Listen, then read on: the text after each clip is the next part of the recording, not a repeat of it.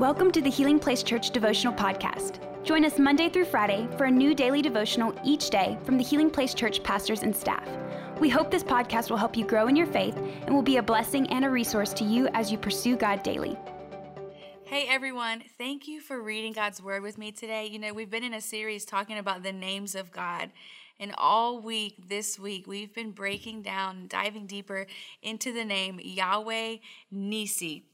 And you know, the last few days we've been going over Exodus 17 and seeing a snapshot of Israel in the middle of this battle with the Amalekites. And in today's passage, you know, the Israelites have just won the battle, and we get to see what God instructs Moses on what to do next. So let's read Exodus 17, verses 14 through 16. It says, "After the victory, the Lord instructed Moses, 'Write this down on a scroll as a permanent reminder and read it aloud to Joshua.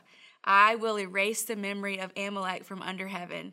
Moses built an altar there and named it Yahweh Nisi, which means the Lord is my banner. He said, 'They have raised their flag against the Lord's throne, so now the Lord will be at war with Amalek generation after generation.'"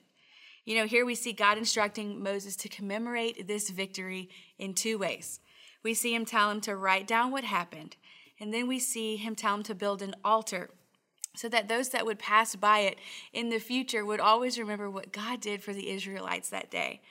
And you know how easy it is as followers of Christ to forget about all of the amazing things that God has done in our lives, especially if we have a new battle in front of us. It's very easy to automatically forget what God has done and to have fear and concern and worry in the current battle that we're in. But I know this, if God has been faithful in your life, if he's given you victory in your life in the past, we can trust that our future battles are also in his very capable hands.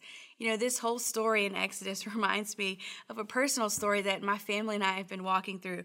You know, many of you know that we're expecting our second child in just a few weeks. I'm in my last month of pregnancy, and while this has been such an exciting and amazing time, we've also been having a battle in our family. You know, my husband, Chris, injured his back. And so he's been in excruciating pain for several months. And all of this has culminated into him having a non-invasive spinal procedure 2.5 weeks before my due date. Now, let me be clear that initially my reaction was sheer panic. It was concern, fear, worry, and I kind of let God have it in the beginning. I went to God and I even wrestled with him on like, God, really, why now? All of a sudden, like, we've prayed for this miracle, the baby's coming, and then why now are we having to walk through this?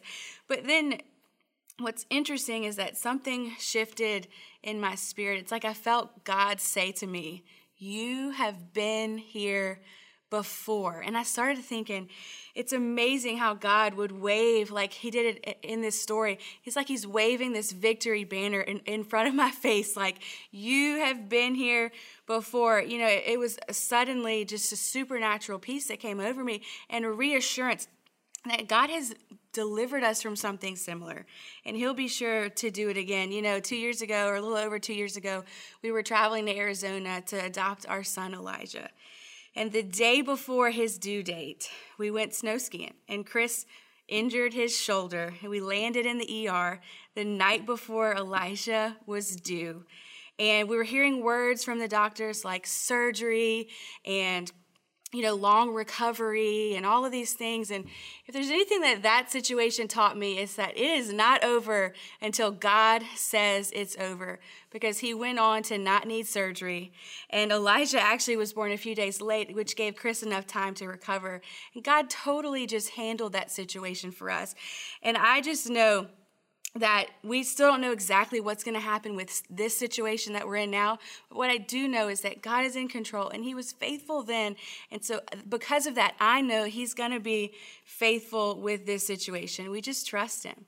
You know, our prayers have gone from, God, help us, to, God, I know you did it, and I know you'll do it again. You see the shift in faith? This is why God had Moses write it down and build an altar, because there would be a leader named Joshua that would rise up after Moses, and Joshua needed to know God, the Yahweh Nisi, God, the one that that he can trust in past victories, that he would take him through future battles. And he wanted Joshua to know, hey, you can depend on me. Make sure Joshua knows Yahweh Nisi. God would be faithful to Joshua because Joshua would endure a bunch of battles in the future.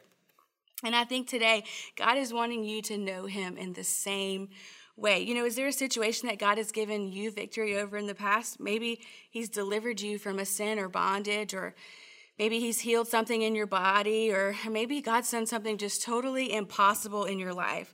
I just challenge you today to write those things down.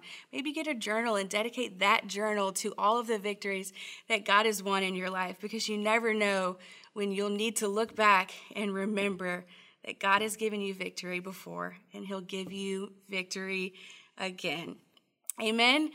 Well, hey, it's been so good being with you today. If you've seen God do something miraculous in your life, I want you to do this.